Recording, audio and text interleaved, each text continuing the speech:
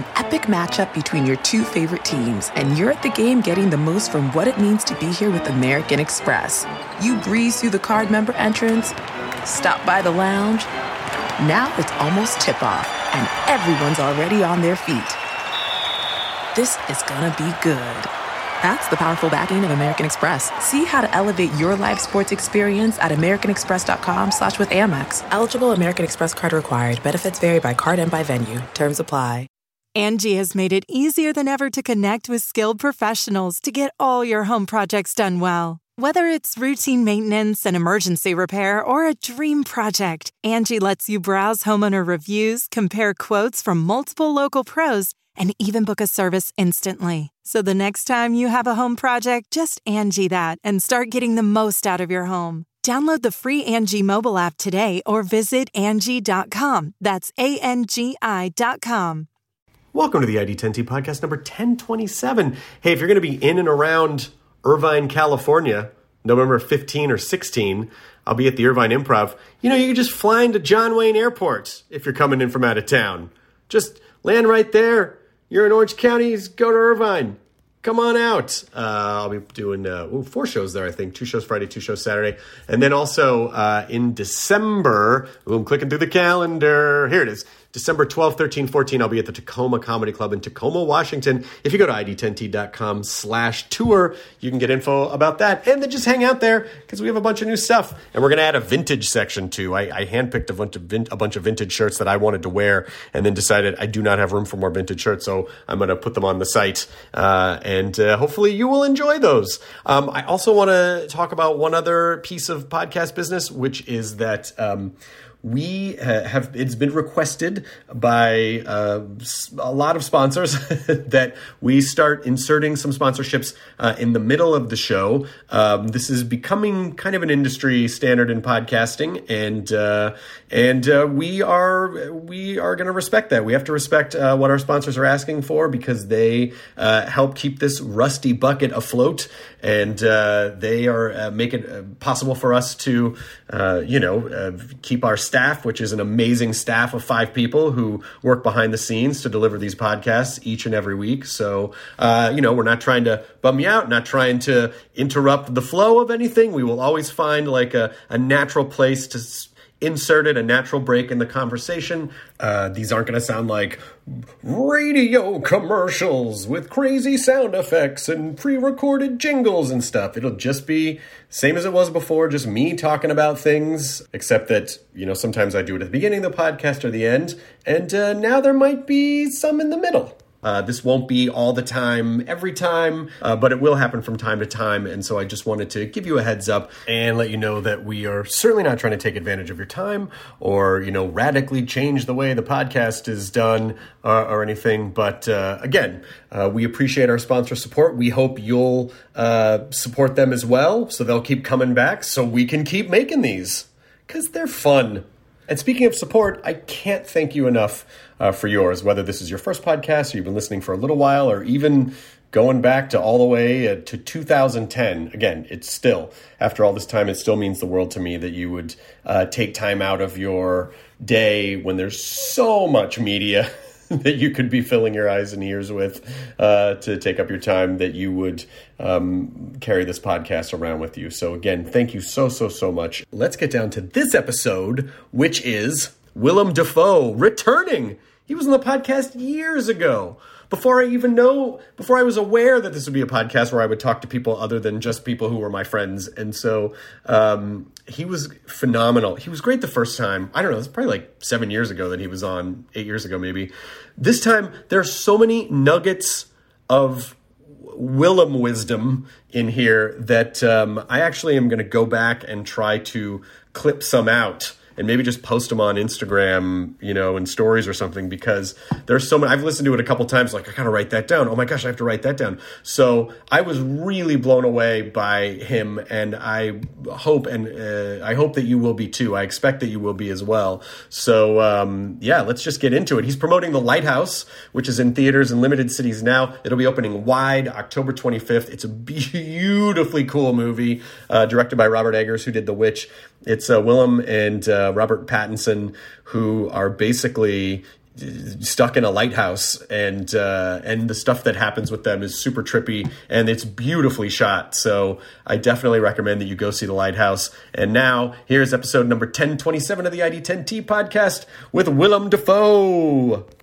Yes, I understand I've already enjoyed some Dafoe, but I would like to enjoy seconds, please. Thank you. Initiating ID10T protocol.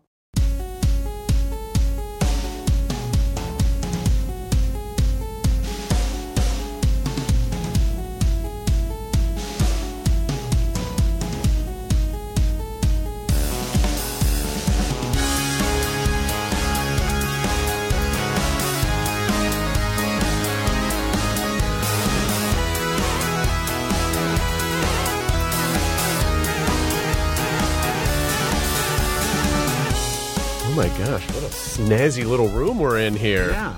I've never been in these things before. Me neither. Yeah, just because of your press, you must be doing a lot of press on the West Side today. Yeah. So They said, could you do it here? Right? A24 put us in WeWork, which I hope is still here next week or the week after, because this little room is it's specifically like a podcast recording room. Yeah. It's not that bad. No. I don't know. I would be shocked if you remembered this, but maybe 8 or 9 years ago, you did this podcast, and I came to your hotel at the Chateau. I came to your room. Okay. And we recorded, and you were the first guest who was not just one of my friends that did the podcast. Uh-huh. And I was so nervous. Oh, wow. And you were great. Good. Well, let's hope. I hope we're good today. Well, it was the first time where I was it was so surreal because I was in your hotel room and then you sat down. And I was like, what the fuck how did I get? Cool. So is that when you first started? Yeah, it was about, I don't know, it was maybe a year after. But up to that point, it was just my friends, other comedians. And Excellent. Fuck, Willem Dafoe, really? Holy shit. Cool. This is serious. That's good to hear. How's it been going so far? Good. Yeah. I'm really excited about this movie, The Lighthouse. How long did it take you guys to shoot that?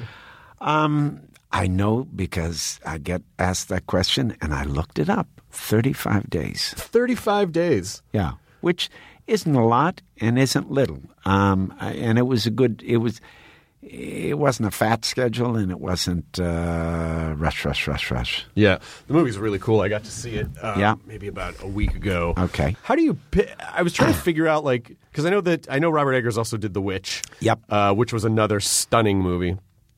How was this movie pitched to you? How do you even describe this movie? Okay. I'll back up a second. The Witch, I went to see it. I knew nothing about it. I saw it, and I said, wow, whoever made this is a good filmmaker. Yeah.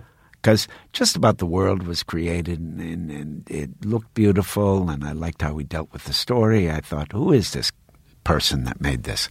So I met him, and he knew my theater work. He knew film work. He comes from the theater, and we hit it off very well, and we said, let's try to find something. So with a little time, he came one day and said, here, this is what we're going to do. It's going to be you and Rob Pattinson, yes or no. And that was it. Was very direct, yeah, because he already knew I wanted to work with him.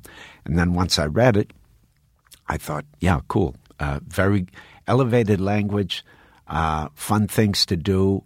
I knew he could make that world. I knew it would be an adventure to film, rough weather. We were going to build the lighthouse. Everything you see in that movie is built. Oh, wow. Yeah, really beautiful. Yeah, and it's also, and you're the lighthouse keeper is also he's a real character. He is. But on the edge of how do you keep a character like that who really could, there's a chance where maybe someone else playing that could have gone super arr, me matey, but that's sort of where the language lives. I mean, he's an archetype. Yeah. One man's archetype is another man's cliche. What can I say? So you are in that territory, but you're also playing the scenes and you're finding it. I mean, that's the mask, but you also personalize that mask and you make it. For example, the language is very, it's very elevated. Oh, yeah. It's poetic. Yeah. It's coded. It's in a slang and it's almost poetry. And my job, of course, is to root it, to make it work for the scenes. So when I'm berating him, that language actually helps me because it's so articulate and it's so beautiful. Yeah. But yeah, you're hitting some notes of familiarity, but then you're also trying to make them specific. I mean, as I say, it's an archetype. It is, but it's also there is an ensemble. I mean, I would imagine you obviously have to trust your other actor. You have to trust your director, especially when you're doing something that, when it's explained like, okay, this, there's a million ways this couldn't work and probably one or two ways where this could. Yeah. You really have to trust that guy. But, the relationships are so good in what happens. The story is very, very simple, and that's not even a spoiler. I mean, we can start out by saying it's an old lighthouse keeper, an old hand, and a new assistant who come to a lighthouse to serve there 4 weeks of manning the lighthouse. And when they're there, I kind of lord it over him because I'm all the old hand. I want to groom him to be a wickie like I am. Yeah. A wickie is the term that they use for a lighthouse keeper. But they don't get picked up. Bad weather comes because of things. Spoiler. And they don't get picked up, and then they run out of food, and they start to drink, and things get scrambled, and identities are lost, and futures are not imagined, and it gets crazy. But how that happens is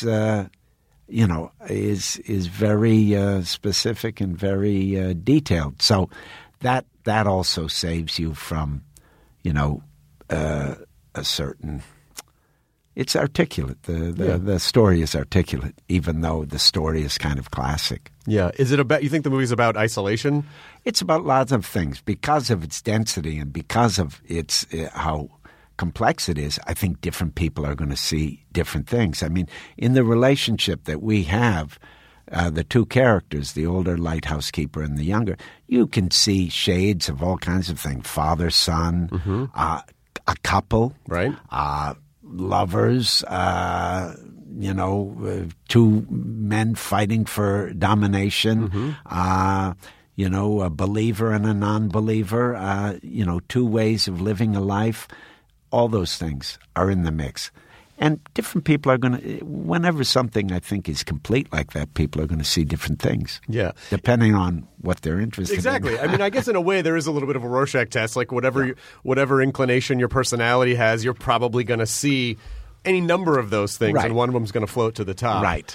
Is a movie, I don't know if, is fun the right word? Is something like this fun? I think so because it transports you.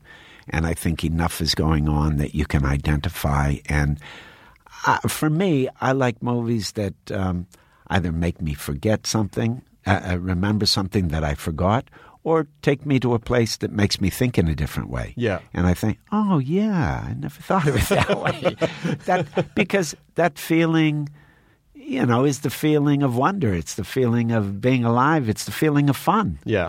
Because it's not same old. This is the rescue from the lockstep, and it's not always distraction. It's not always taking you away from your life. It's in fact directing your life because watching this, you can't help but think about relationships. You can't help but think about what you would do in that situation. Sure. And I think that's exhilarating. Is it? I mean, for you as a performer, is this type of experience when you're working? Is it fun, or do you just feel like in retrospect it's fun, but when I'm there, it's like it's intense? It's fun. Oh, good. It's fun, and even challenges are fun. And even though it's miserable weather, and you're cold and you're unhappy in some ways, you're still a little tickled deep down that you're getting to inhabit these characters because part of it is too, this isn't your regular life, so you're like, I dodged this bullet, I could be this guy. Yeah. But you also just sort of kind of coming off the idea of isolation, because it is a movie that stays with you, and like, who would I become in that situation? I mean, like, that's really where Like people live their lives day to day and, are able to sort of maintain whatever kind of, I guess facade they want. Right. But then when you put someone in a crisis or you isolate them, it's like their true nature happens. I think this, without, bending anyone towards an interpretation, this has a lot to do with identity. Mm-hmm. And when you strip people's identity away and you don't give them the familiar props that they need to feel like they are who they are, something else happens and something gets revealed that's much closer to their true nature. Right. And I think that's kind of what happens here. Yeah. And it ain't pretty. Well, also, you put two people on top of each other in close quarters for weeks and weeks. Yeah. And some, especially if they have strong personality types. And it's probably got to. And one thing we haven't mentioned, this is a film that's set in 1890s. Yeah. So the whole sensibility, the whole way of living, everything's different. And I think it would be so much. The film is really great, but people should go see it in a theater because it's stunning to look at. First of all, it's in black and white, but it's shot. Every frame looks like a photograph, and it's even the aspect ratio is even almost like a square. It is. It's beautifully shot.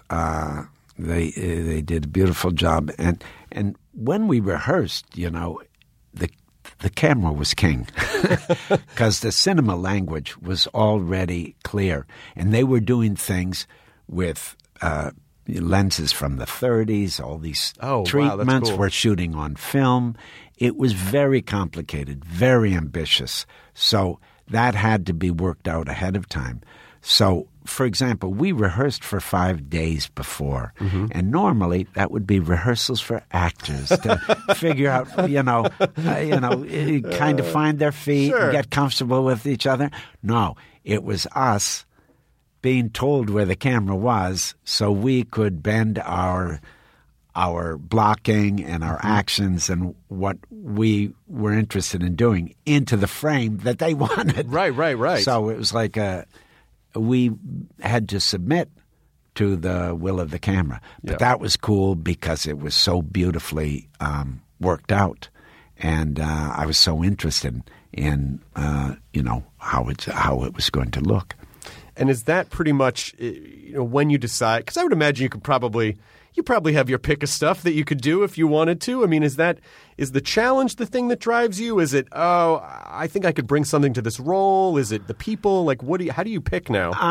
It's always a mix of things, but very central is, you spend a lot of time with these people. They better inspire you, and you better like being around them, And as I said, I was really attracted to, what Robert Eggers was doing. And then Rob Pattinson, when I heard Rob Eggers wanted him to do it, I thought that was cool. Yeah. It was good casting, and I thought it would be fun to work with him. And just everyone on the set, because they were all there. Rob Eggers worked with basically a lot of the same people that he worked with on The Witch. So it's like his team. So I think I am attracted to situations where there's a strong director with a very particular vision, and part of my job is to inhabit that vision, to find out, to help them do what they do. Yeah. I become a creature for them. I become an extension of them.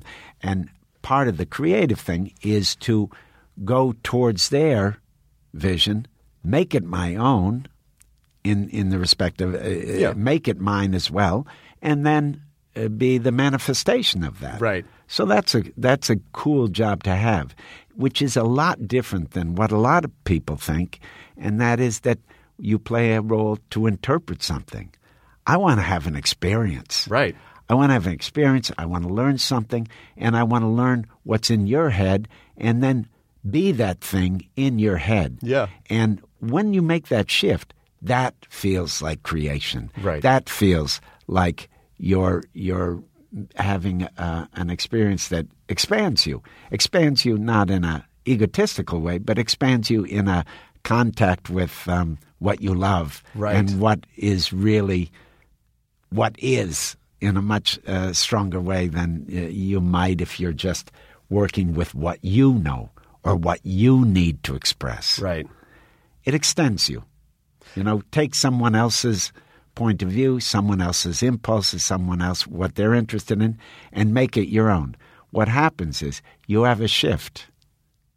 It's interesting to hear you say the thing about because I think it was very intentional, the not in an egotistical way to expand, because I am fascinated by the allure of the ego, and I talk about it probably at the great boredom of people who listen to me talk about it, but I do think it's one of that, it's just sort of that weird human, maybe lizard brain thing that we contend with a lot in our lives. And as we get older, we start to discover some separation from it. We don't have to do everything it says. We don't have to be, enslaved by our own egos. And so it was interesting to hear you say that, because do you find that that, because I think you're a yoga guy, if I'm not mistaken, and has that been helpful to you? And how have you navigated that in your own life?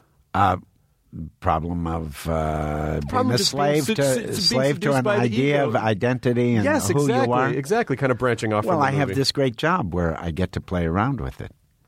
The irony is, though, in the end, your job is also, making yourself a thing. Sure it is. Yeah, sure it is. But that also holds your feet to the fire, right? Because it really forces you to deal with that. The idea of your branding yourself. Mm-hmm. But you try to resist that. You try to resist that by playing different roles and being in different kinds of situations. Sure. So I think it's one of the most essential things for an actor is to be flexible. Right. And that doesn't mean range and versatility all the time. It just means ready to accept, not to be rigid. Right. Not to be have one way. Always, for each project, find your way in a new way. Right. I think that's why when people talk about a method or a particular way of working, I don't subscribe to that. And the truth is, I think most people don't. Right. Because every situation's different. Yeah. Every character's different.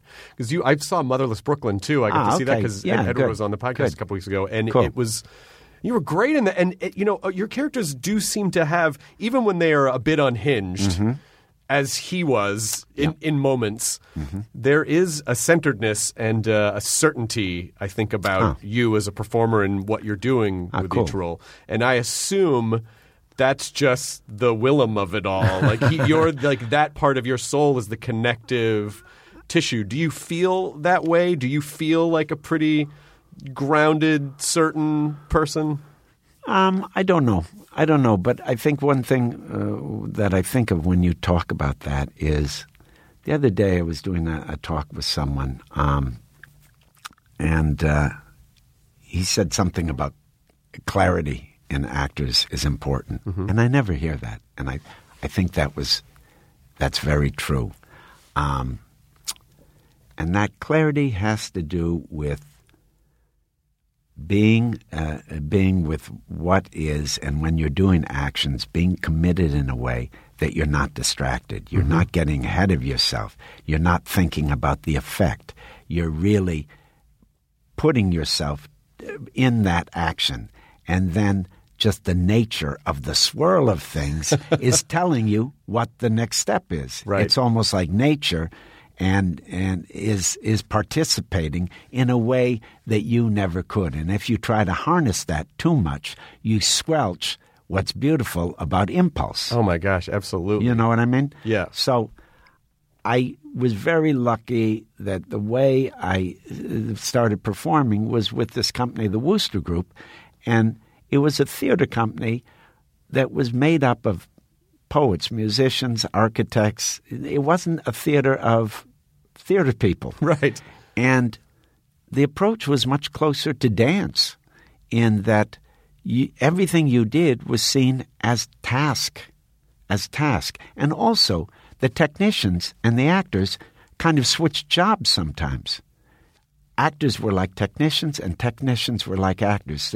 So there was a pragmatism and a kind of devotion to the structure that you'd made. Right. And then you had to find a way to live inside that structure. Right. Where often, people's perception of actors, it's all about emotion and invention.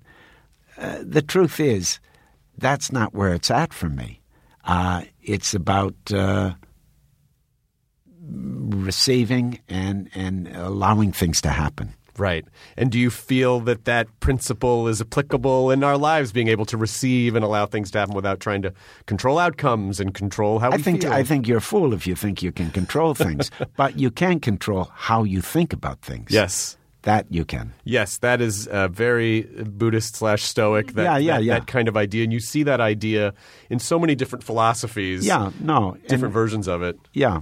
And actually, I guess I'm showing my bloomers here. I'm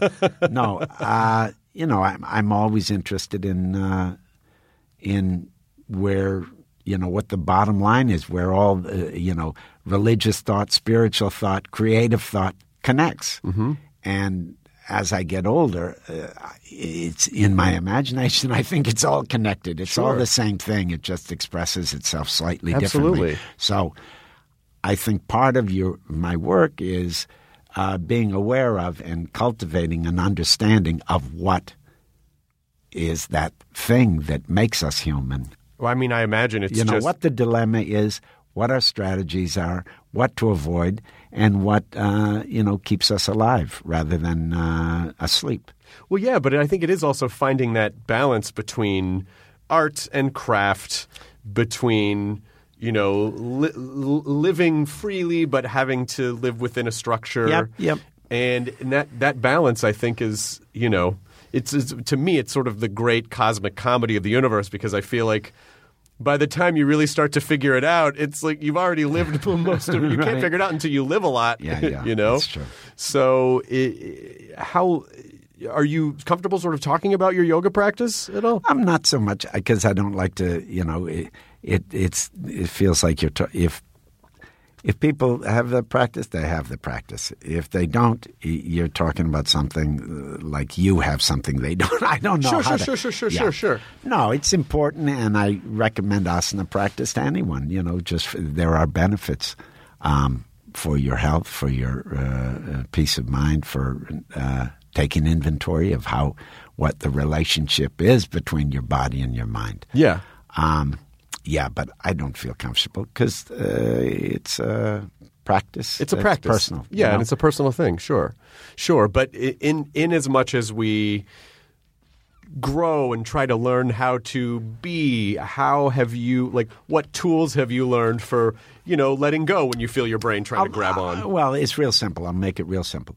I've been practicing, pretty much every day for the last, 25 years. Yep. And that's something that I do every day that's like a ritual, like a devotion. Mm-hmm. And that's a place that to order and to connect. And I feel like when I do that, I feel like, my work is done. The ambitious, the striving part of myself is kind of exhausted in that. Oh, wow, that's interesting. And then the rest of the day is like fun and adventure. Then I go off to work. That's really a great way to think about it, to occupy the busy part of your brain. But having said that, I also wake up every morning and they say the hardest asana is throwing out the mat. It's really true. I throw out that mat and I go, oh, God. Every day.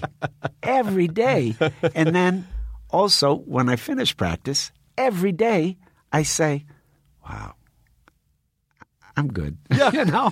I mean, I feel good, So imagine doing that every day. It roots you. Of course. It roots you. And it's like, I'm ready for anything. Well, throw it at me, baby. Yeah, that's great because I think... Which, so I'm speaking relatively. Within reason. Ding, Within reason. Lose my cell phone or something like that. Yeah, I'll be in a tizzy like anyone else. Yeah, of course. But it is, I think it is good when people have a ritual that basically you're saying to yourself, I am worth this, And even just that, gifting yourself that every day, making an effort toward your physical or mental health every day does, I think, have deeper lasting effects because you would have to be coming from a place of self-love and confidence if you're willing to give yourself that every day and put in the work when you don't feel like doing it. And also with repetition, you say, okay, I'm one breath closer to the end. Right. Again. Absolutely. So it engages a certain kind of meditation on existential things in a very practical way. Sure. And I think it's also funny that the other thing that it says is like, what your brain tells you isn't always necessarily the best thing for you. Don't do this. Stay in bed. What are you doing? No, in fact, culturally, we're so pushed to get everything now and get everything we want, and we're told that we can if we try hard enough. Right. So we got to beat that striving, and we got to beat that now thing, because usually the now things are the things that aren't good for us in the end. Right. And the things that are hard for us now are usually the things that are good for us in the end. Right. So we got it ass backwards, Yeah. And that's a big challenge. It is, but I also wonder, not that I think the universe is a sentient being, but hypothetically, if it were, those great rewards that you're talking about, that would almost be the test of the universe. If you can overcome this, then you will receive these rewards. And if you give in to those kind of, temporary distractions from that path, then you get that life, What do you think is a good way to balance, what's healthy ambition? What do you think is healthy ambition? Good question. I think that's individual. I don't know. Yeah. I don't know. I think, when you ask that question, the only thing I think about is you have to keep a balance between going for, making an effort and reflection, I guess. Mm-hmm. And ambition, when it's too strong, you're not there anymore. You're always looking too much to the reward or where you want to go. Right. And if you're too slack, you never get your feet put to the fire because you're kind of too reflective and you're not taking on anything more, and that can lead to a certain kind of neurosis. Right. I mean, it's individual. That's just the way I think about it. Right. I'm a very ambitious person, but I also recognize that ambition makes me sick sometimes. Mm-hmm. I mean, makes me not well because you're looking for where you're going too much, and it's the old story. It's like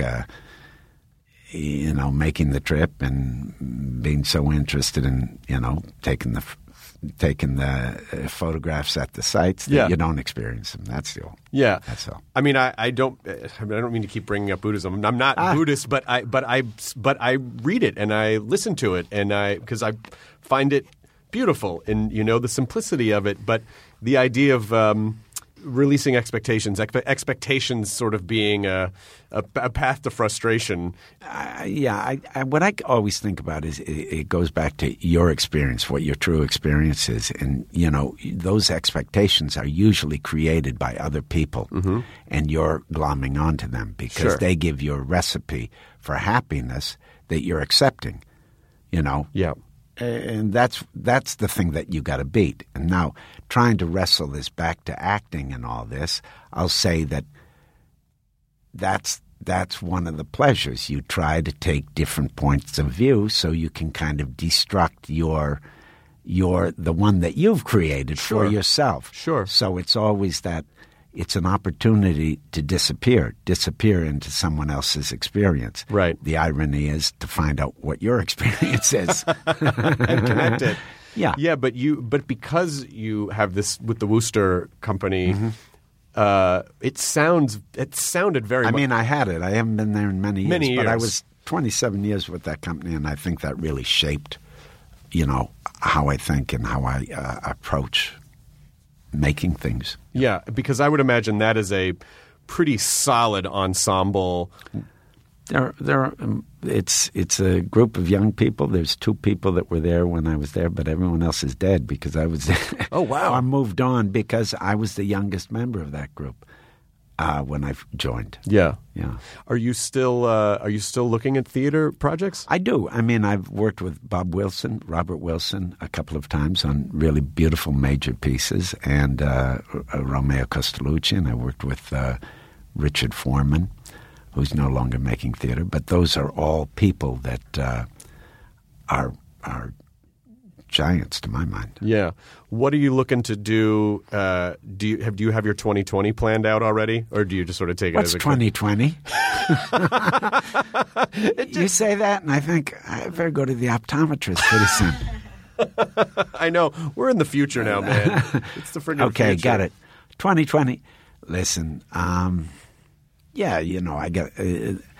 There was a time where I never liked to plan too much ahead of time because I was always afraid I'd get involved in a project, and then when I'd get to it, I'd think, I don't really want to do this now. But things take care of themselves. Things don't come together too much in advance. I mean, so much revolves around work and planning work because that's where I live. I like to work, and it gives me a lot of pleasure, and it's still a lot of fun. So that's what I think about when you talk about 2020. I think about, I want to do this, and then I want to do that. And do you take time off? Do you? No, time off happens naturally. Got it. Like right now, I'm not. Well, actually, I was shooting yesterday, but normally, right now in this period, I'm not shooting a feature. Right. I'm doing press for these movies coming up. Yeah. So it's work, but it's a little like time off. You don't mind it so much? No, I don't, because it's happened kind of organically, and it's part of it, and it's like playing a role. I guess that's true, right? But right now, we're talking.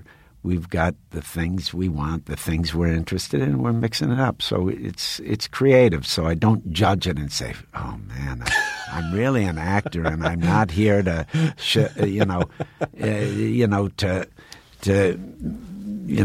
bang the drum for this thing." But the truth is, I like this movie, for example, and I wanted to get out there, and I'm enjoying talking to you. I appreciate that. It's all part of it. It's like I try not to be down on anything. Is there a character? You know what I mean? Of that course, I'm doing. Of course. Yeah, but that's a good attitude, because it can be tedious, because sometimes people become actors because they don't want to have to talk as themselves. They like portraying other characters, and they like exploring that. And it just seems funny to me that we live in a time where there's so much media and so much of having to talk as yourself, and so many performers are on social media and they're talking. It's just like a whole level of access. I don't do. No, I don't blame you. That's where I draw the line. I can't imagine it. But I can see why that's fun for some people. It's just not how my life is built. Yeah, but it should be done because it's fun. But I definitely think there's a pressure now of like, you got to do it because you got to. But also, like, I do it also because I want to. I want movies to go well, so I have opportunities in the future. Of course. And also, if you make a beautiful movie, you like to share it. Not so you can become king of the world, but just it feels like a positive thing, like a contribution. Yeah. And you can never call it yours because it's a collaborative thing. Sure. So I can talk about the Lighthouse. Yeah, I can talk about other people. I had a good time on it, I'm proud of it. It's fun, and people appreciate it. So then the promotion all makes sense. Yeah, and also just hearing you talk about that just sort of make me realize, it's not just mine. It's a group of people. But then once that group makes the thing and put it out, then it's not theirs anymore. Then it becomes the audience, and it's up for interpretation. Yeah, and it can have all kinds of life. That's one thing I've seen, like really bad movies can be successes, and really good movies can get lost, Yeah.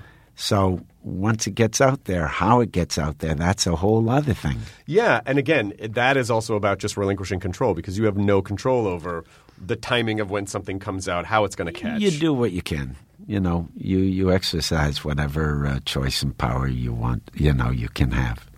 Do you Say hello to a new era of mental health care. Cerebral is here to help you achieve your mental wellness goals with professional therapy and medication management support 100% online. You'll experience the all-new Cerebral Way, an innovative approach to mental wellness designed around you. You'll get a personalized treatment plan from a therapist, prescriber, or both in a safe and judgment-free space. Your Cerebral therapist or prescriber will outline a customized plan with clear milestones along the way, so you can get to feeling your best. With Cerebral, you're not alone in your mental health journey. We're here to empower you to live a fulfilling life. So take that first step towards a brighter future and sign up today at Cerebral.com/podcast and use code WONDERY to get 15% off your first month.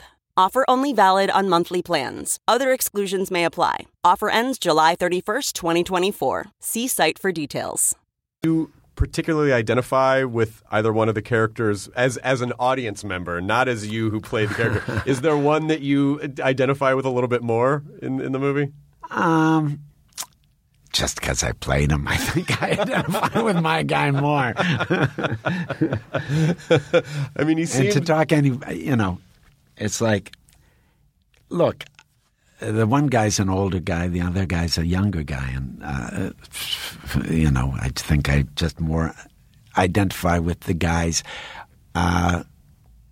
station in life. Yeah. More. I was a young guy. I'm not anymore. But but at the same time, I think, I'm still one of these guys that is deluded to thinking he's 22 years old because I'm not falling apart yet. So you got a 22-year-old's head of hair, man. I gotta say, you're a hair millionaire. You really scored in that area. You must feel good about that. No, you should be thankful for any good news, I guess. But it's the thing that's fun to watch about these two guys is that they're both,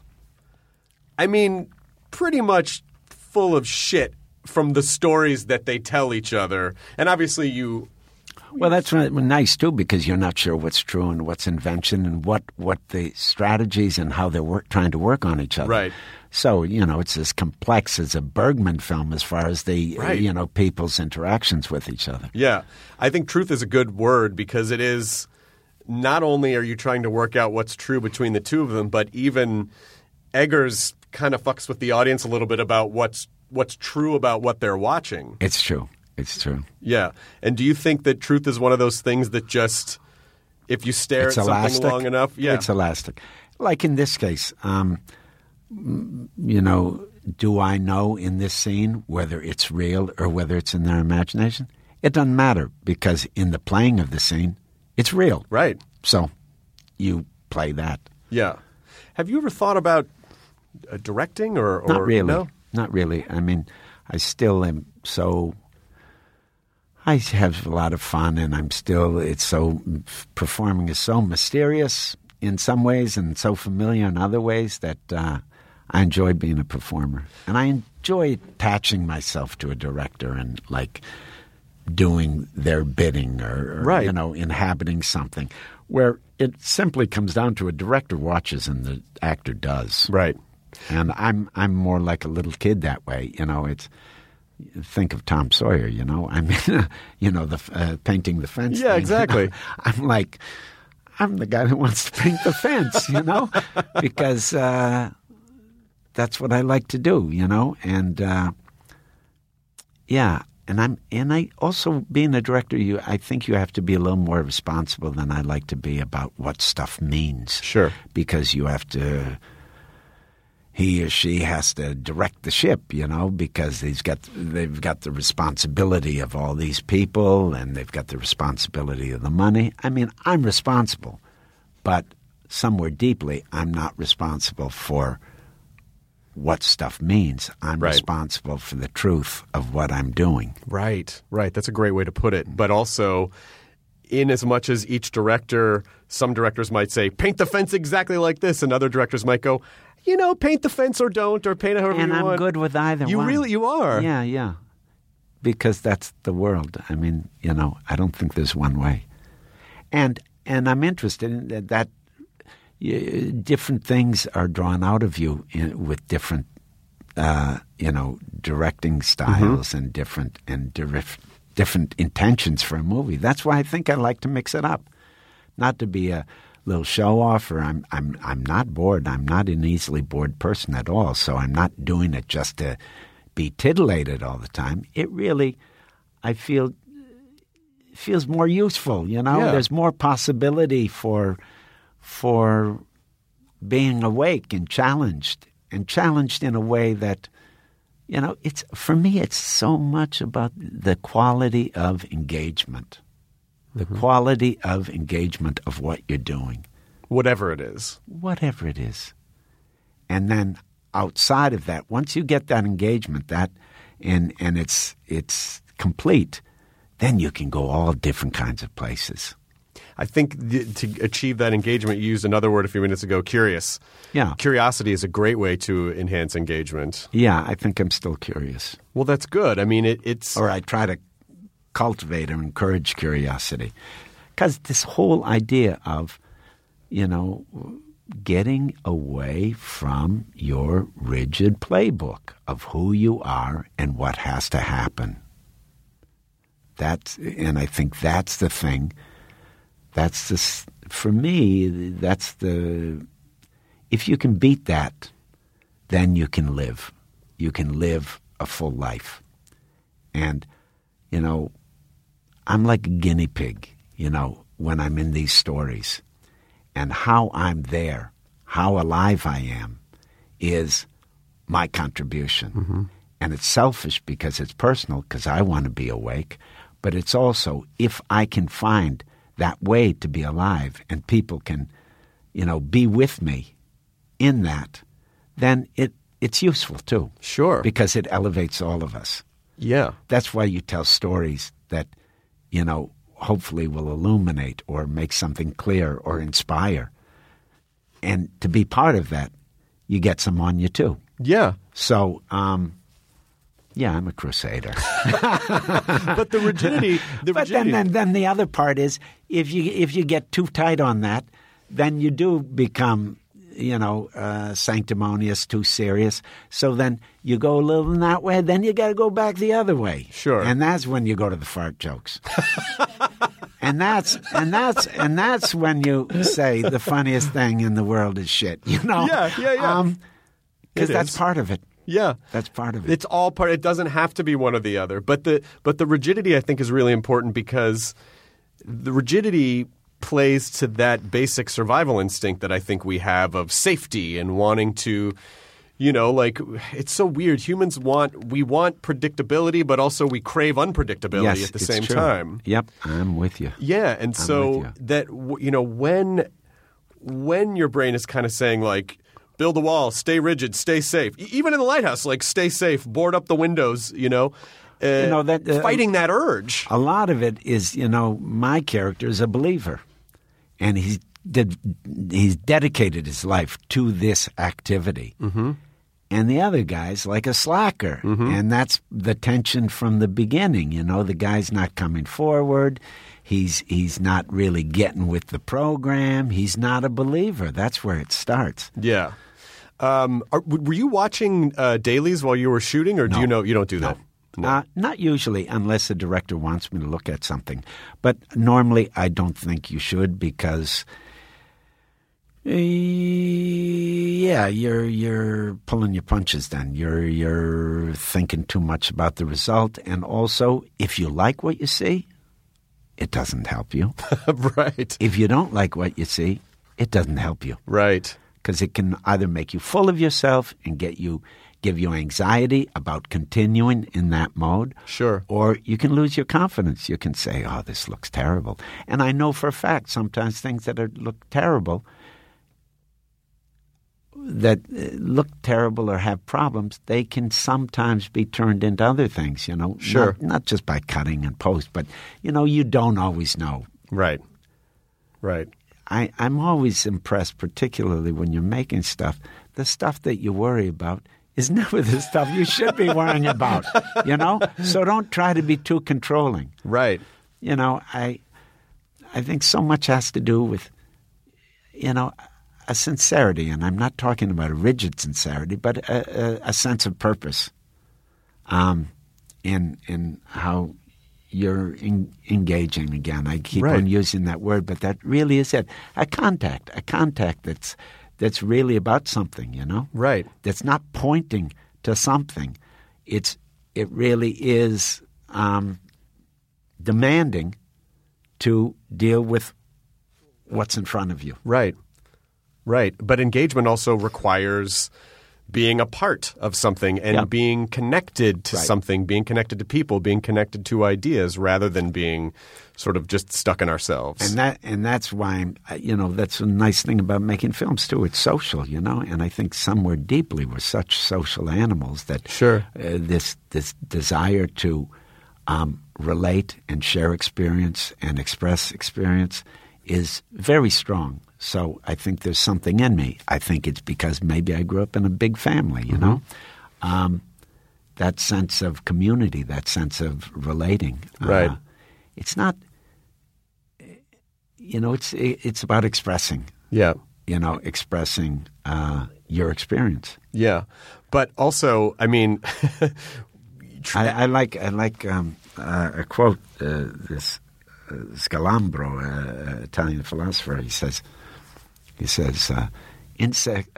insects communicate, humans express. That's a great way to think about it. Because if you're communicating or if you're just saying things, you're really just, in a way, kind of just talking about yourself as opposed to listening and expressing and connecting. Right. But and again, it's not all about function. Right. There's form. There's absolutely form. But I think that actors, it's such an interesting lifestyle because you worked on this movie for 35 days. You work in close proximity to all these people. You form a very short – basically, it's a community that has an expiration date on it. It's And so nomads. It's in a way, yeah. And so you open up and become very vulnerable to this very small group of people time and time and time again. Do you ever – is it just more that when you think about stuff you're working, go, oh, that was a really nice group of people, or, I really like that group, but who has time to – like, how do you stay connected when you're constantly connected? You probably don't because you're on to the next thing. Of course. And everyone that's busy is always moved around, You feel like you're in the Foreign Legion, Yeah, I guess so. Yeah. I guess but I so. like that. I mean, do you are there people that you still stay in contact with, or is it just one of those like, oh, you run into someone and go, I really want to have lunch with that guy, and then 2 years go by and you go, fuck, I still never saw that guy. That happens. Yeah. But that happens also because I travel so much in work. Because also, I don't know how well you know my filmography, but I've lived it, and I'm impressed how many different places I've shot. I travel around a lot, absolutely, and it's hard to maintain relationships and social contact. Right. When you're not in the same place all the time. Sure. So what you described. Now I'm in New York much less because I married an Italian and I live in Rome some. I still live in New York as well, but between work and having two places that I live, it's amazing that I can know someone fairly well that also works and travels a lot, and I won't see them for 5 years. Right. And I still feel connected to them, but time goes like that. It feels like a month. And then when you're my age, if they're older than you particularly, you miss 5 years, and it's like, oh, shit. No, you say, wow. You're 80? Holy fuck. How did that happen? Yeah. I better not miss another 5 years. One of my favorite lines in Last Temptation, maybe this is too weird. I already like where this is going. No, but it's in a flashback, not a flashback, flash forward sequence when they're all old. Yeah. In a fantasy sequence, And someone says, now I'm going to blow it because I don't say, it doesn't matter who says who, but they say, what happened? And someone says, we got old. Oh my God! Yeah, of course. And just knowing that for as long as I did not do that well. you're just quoting it. You don't have to perform it. But it's the idea that no matter how unique we feel, no matter how unique our problems feel, no matter how like, oh, but no other time is like this time. It's like the same things repeat over and over. And you talk about that, or you read stuff that Marcus Aurelius wrote 2,000 years ago, and you're like, love to happen. Yeah, it's like fuck it. What? It's all the same stuff.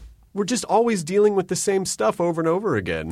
That's it love to happen. That's a Marcus Aurelius quote. That's a Marcus Aurelius. Have you read Meditations and you read all of the? When I was young.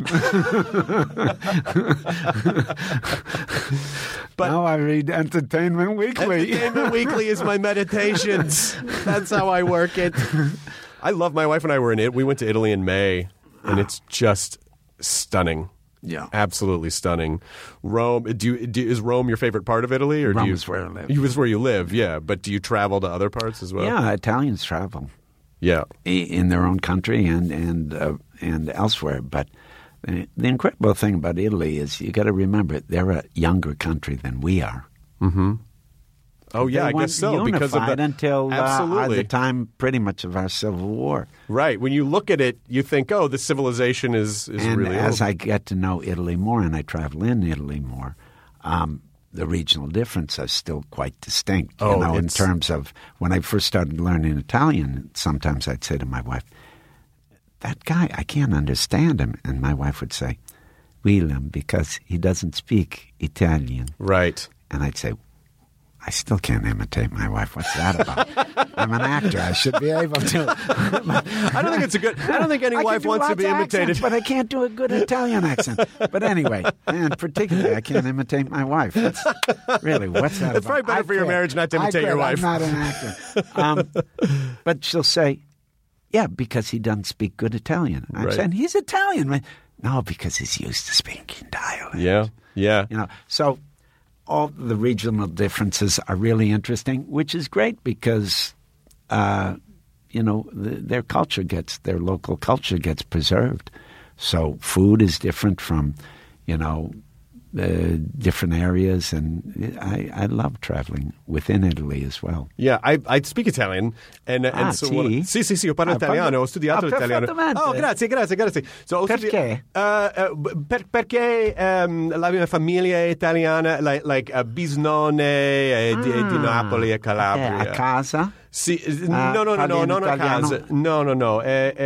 I learned all'università perché mi piace la lingua. History? No. Just ho studiato perché mi piace. And so we went to Italy, and I had the same exact experience everywhere. And then we got to Venice, and they're like, okay, so there's a regional Italian here, but there's also Venetian, and it was like Venetian was a whole separate preserved, right? Venice is very particular. Very particular. Yeah. But it's being, from America where, there are regional differences, but they're flattened out a lot. They're flattened out a lot, and also, because our culture as a whole is just not as old. Right. I imagine there'll be a day in 500 years where if you go to the South, they'll be like, what's that guy saying? Like, hey, what you guys, come on down. It's all going to be, but just in terms of because unfortunately the colonization stomped out the actual indigenous history that was in this land. But you go to Italy, and it's so mind-blowing to see, this building was built in the 1500s, and under there, that road is 2,000 years old. Oh, crazy. Yeah. Crazy. In Rome, have you been to the crypt of the Capuchin monks? I have. That was one of the most stunning experiences I've ever had. What's even better is in Palermo. There's a place where, all these people, there's all these mummies, and they were preserved, and they're separated by profession because that was the way to, that was like a thing of status. Mm-hmm. So all the lawyers are with the lawyers section, and the doctors in this section, and they're all in these caves, still there, and because the embalming and preserving way to preserve them was different in each place. Some are very well preserved, and some are falling apart. Oh, wow. It's pretty wild. I think my wife. I forget what it's called, but it's in Palermo. Palermo, yeah, in Sicily. My wife and I we just like what would be traditionally considered the macabre things. We like, but I wouldn't. But I would encourage anyone who hasn't been that it's not macabre at all. It's really beautiful because it's a way of expressing this idea of memento mori, where because there's a quote in the first tomb that essentially says, "Where you are, we once were. Where we are, you will be." Hey. That's a little too much to the point. Take it easy, monks. One of the things I liked, the last thing about this cave, and I wish I could remember the name of it, but this thing that some of them are perfectly preserved. There's one of a little girl called La Bambina, see. And they go there. She's highlighted because she looks like a corpse from yesterday. It's perfectly preserved. Yeah, where there's other ones like that lawyer over there. He's totally collapsed and he's dust. Now, does that tell us anything? Is there a certain poetic? My brother's a lawyer. One of my brothers is a lawyer. We all have them in our lives. He's listening. Yeah, I know. We'll get a cease and desist letter.